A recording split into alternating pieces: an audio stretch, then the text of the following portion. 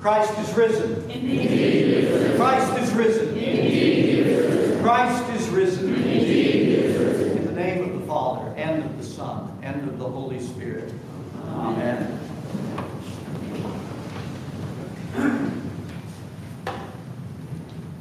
Today is the fifth Sunday after Easter, and liturgically, this day is called Rogation Sunday. Rogation Sunday. And it begins in our liturgical calendar a 3-day period called Rogation Days, this Monday, Tuesday, and Wednesday, that lead us right up to the ascension of our Lord Jesus Christ and the celebration of that great feast. Now, word rogation, let's understand what it means. Simply put, it comes from a Latin word that means to ask, to entreat. In other words, to ask for the Lord, ask of something from the Lord. And to sum up the very purpose of this Sunday and these Rogation Days, we might think about it this way. Our Lord Jesus Christ is about to ascend, which we're going to celebrate this Wednesday night at 6 p.m. Such a critical event for us in the life and ministry of our Lord Jesus Christ. But He's about to ascend and stand eternally before the Father, taking His place as our mediator, as our advocate, beseeching the Father for all things necessary for our souls and for our salvation. And we're being called these days in preparation for His ascension, when He'll take His place as our intercessor, to increase our intercessions, to increase our asks of God for our salvation, for the salvation of the world, for all the souls of mankind, that they might receive mercy and salvation and all things pertaining to this life that they need to beseech God, for He knows best what they need for their life and their salvation. We might think of these days as an intensification of our intercessory prayer life, so that beyond ascension, we are further joined to Christ, who is our intercessor, as that kingdom of priests, asking for salvation to come into this world. Again, rogation. It means to ask something of the Lord. And today we have revealed to us something so very important as to what is to be the nature of our intercessions with Christ and in Christ to God the Father. From our gospel reading today, from the Gospel of St. John, chapter 16, listen to the teachings of our Lord Jesus Christ.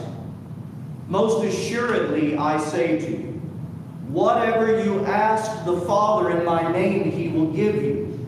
Until now, you've asked nothing in my name. Ask, and you will receive, that your joy may be full. These things I've spoken to you in figurative language. But the time is coming when I will no longer speak to you in figurative language, but I will tell you plainly about the Father. In that day you will ask in my name, and I do not say to you that I shall pray the Father for you, for the Father Himself loves you, because you've loved me and have believed that I came forth from God. He says, whatever you ask in my name, whatever you ask the Father in my name, He will give it to you. And oh, my friends, if there has ever been a verse in Holy Scripture that has been so horrifically misunderstood and not understand in the absolute truth that Jesus is speaking to us, it's got to be this verse. This is at least one of the top 10.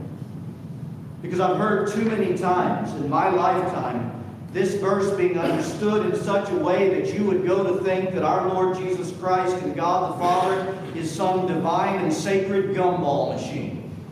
That you put the quarter of your desires and the things that are on your heart and the things that you hope to see happen, that quarter goes in the slot. God must deliver. Right? It rolls right out and we get it. My friends, to think of God this way and to think of prayer this way, to treat this verse in this way, it's as if we're hearing Jesus say, whatever you ask the Father, He will give you. That is not what Jesus taught.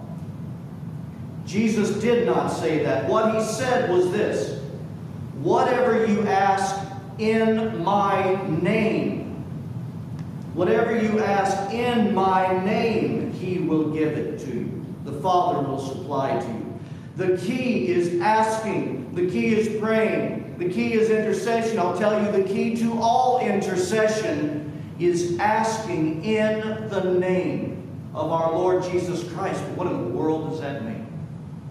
What does it mean to ask in the name of Christ? I want to let two of the church fathers teach you what it means to pray in the name of Jesus. The first is St. Bede. St. Bede said these words, "But the perplexity caused by this question, what does it mean to pray in His name, has already been resolved by the old explanation of the fathers. They understood truthfully that those people alone ask in the name of the Savior, who ask for those things that pertain to eternal salvation. Whenever we are not listened to when we ask, it happens because we're asking for something contrary to what would aid our salvation or the salvation of others. And for this reason, the grace of His kindness is denied us by a merciful Father, because we are unsuitably asking." Did you get that? When our prayers are not answered, or go unanswered, which, by the way, is probably either a no or a way not yet. But when we feel them being unanswered, St. Bede is saying, if we're praying in the name of Jesus, it is aligning with His prayer that has everything to do with the eternal salvation of souls, whether it's yours or whether it's the souls of others that you're praying for. And in His mercy, He doesn't answer those prayers because it's not in the best interest of those souls. Ask yourself this question: why did Jesus Christ take our flesh, our humanity, broken to Himself, and carry it with Him to heaven, then stand before the Father with our humanity before the Father, and there eternally offer intercessions for every one of us, placing us before the Father? It was for the love of every soul that He did this. It was for His longing that every soul be with Him in paradise. This is the reason He stands before the Father and intercedes with flesh joined to His divinity. He asks of the Father. He supplicates. He prays for things that pertain to eternal salvation for all of the souls that He has ever created. To pray in the name of Jesus is to join with Him in those prayers over our own souls and the souls of others that pertain to such a salvation. And what prayers does St. Bede say go unanswered? The first I just mentioned, when we pray anything that's contrary to the salvation of anyone. Our Lord loves souls too much to give us the answer yes to that prayer. He wants to save souls, not put things in the way of His salvation. You see? Great example of that we find even in St. Paul. Blessed St. Paul, who prayed for something that was against the work of salvation in his own life. When St. Paul asked Christ, "Lord, take the thorn of my flesh away. Take the thorn of my flesh away." We don't know, honestly, what the thorn in the flesh was. The Fathers speak it could be many different things. What's relevant for us is St. Paul was suffering something, whether in mind, body, or within his soul. St. Paul was in constant suffering. And he was asking the Lord to relieve him of the suffering. But what was the Lord's answer? Paul, no. By all means, no. My grace is sufficient for you.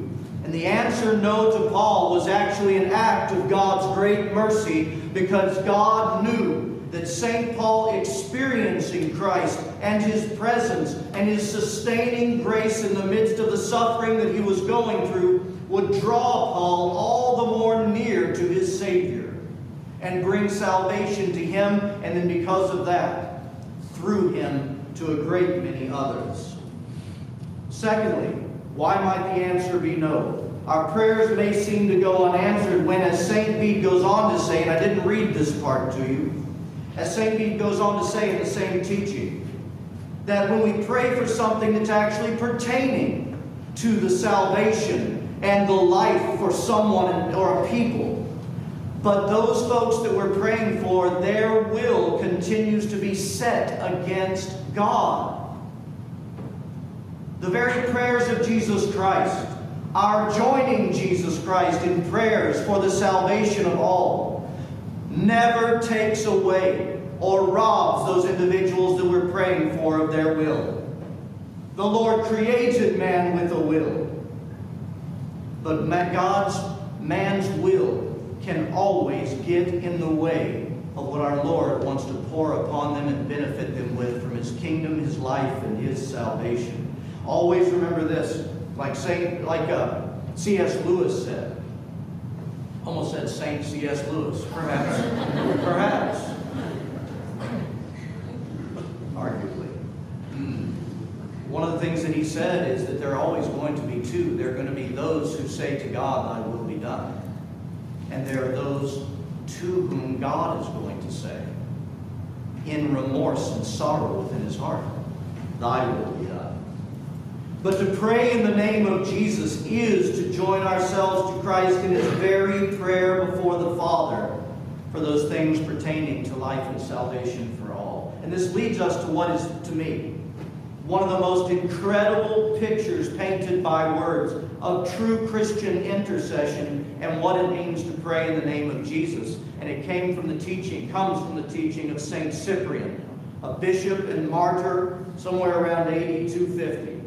Listen to his words about this intercessory prayer, what it means to pray in the name of Jesus.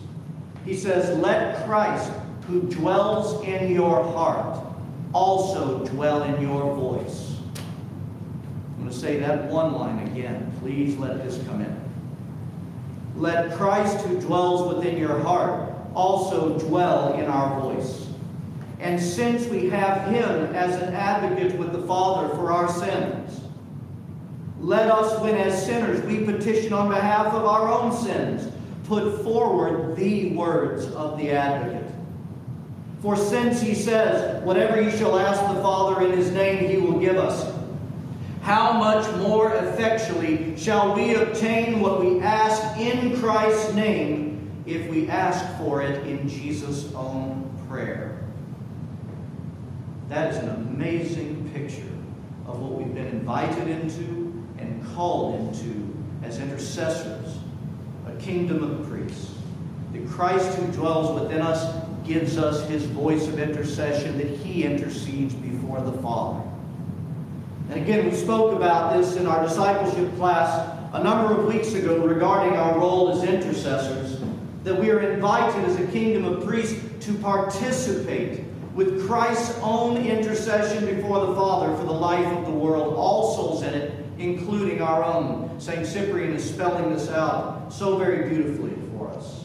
Our voice of prayer must be, and we have been invited to this, our voice of prayer must be unified to the voice of Christ, one with the very voice of our Lord who is standing before the Father as He prays. Then it will be done for us as we've asked. Let me offer you some examples. I was thinking about this just towards the tail end of the week, reflecting on how I've seen this come about here in our parish.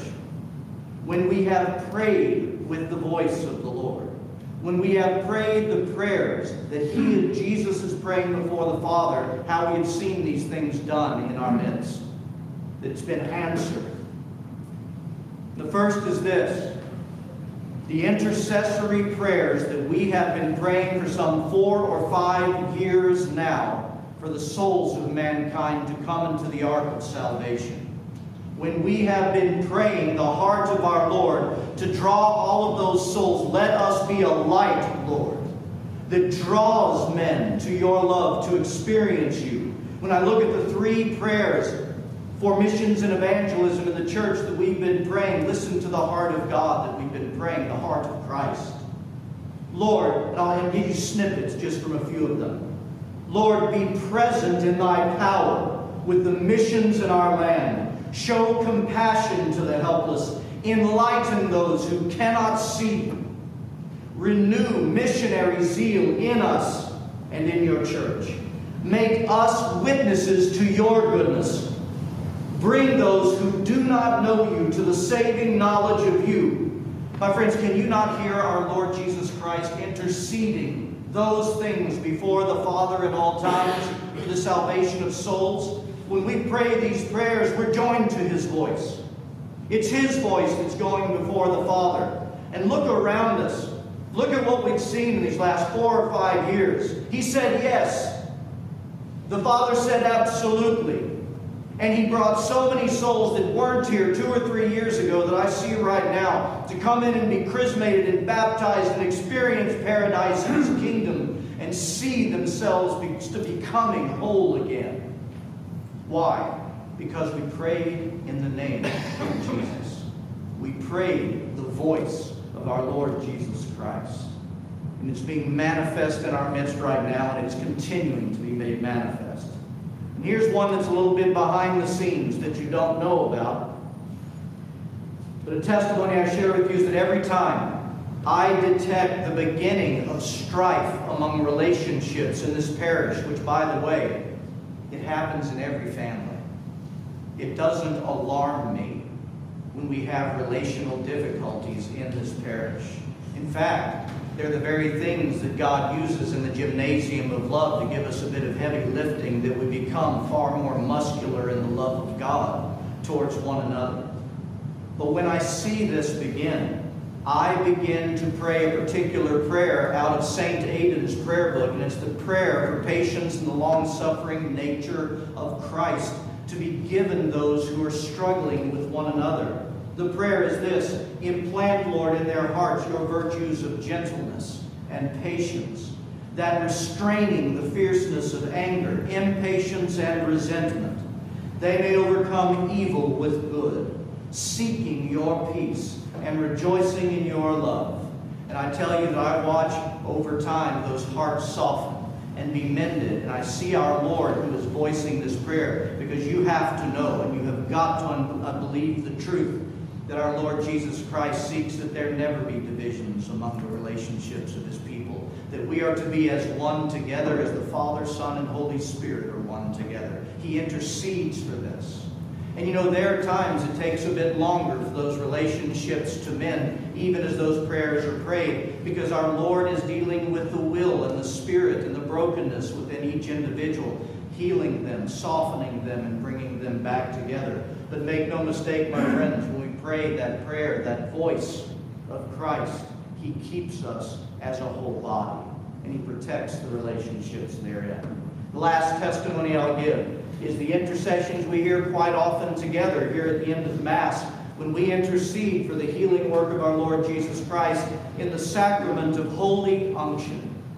When we pray the prayers for the healing of the whole person, body, mind, and soul, as we anoint someone with oil. And I have seen always one of 3 results when we do so. 1, I have seen the Lord heal and amaze some doctors in the healing. We've testified of that together over the years. Secondly, if not that, we have seen the Lord speed up and bring great comfort to the one in need of healing, speed up their healing and bring them the salve of relief. And finally, we've also seen this, that our Lord may not heal the person right away, may not speed up the healing right away. And yet, the person anointed with oil, the voice of Christ praying over them and our joining ourselves to it, He gives them such grace to withstand suffering a bit longer. And what do we get to see? We get to see someone brought so very near Jesus Christ, where He shows them how incredibly, intimately present He is with them in the midst of their suffering, and their faith skyrockets through the process. Our Lord faithfully answers these prayers because He's the one interceding them, and we're joining ourselves to that. What is all of these testimonies? What are all of these testimonies showing us? They're showing us what it means as a kingdom of priests filled with the Holy Spirit, invited into and joined to Christ in His voice of intercession. And when we pray, asking of the Father in the name, that is in Christ's heart, in His nature, in His disposition, in His will, the very voice of our Lord Jesus Christ, when we pray that, it will be done. It will be done. So we have these next 3 rogation days. Let this be fresh on your mind as you intercede for the needs and the life of the world in these next 3 days. Join your prayer. Don't pray what you think. Pray what we can know. Pray the prayers that are the voice of Christ for all. And watch what will happen. It may be that as we live beyond ascension, faithfully, even more faithfully, in the calling as these intercessors, that by praying in the name of Christ, we may see the things pertaining to salvation granted in our times. And why? Jesus says this, that our joy may be full. For Christ is risen. Indeed. Christ is risen. Indeed. Christ is risen. Indeed. In the name of the Father, and of the Son, and of the Holy Spirit. Amen.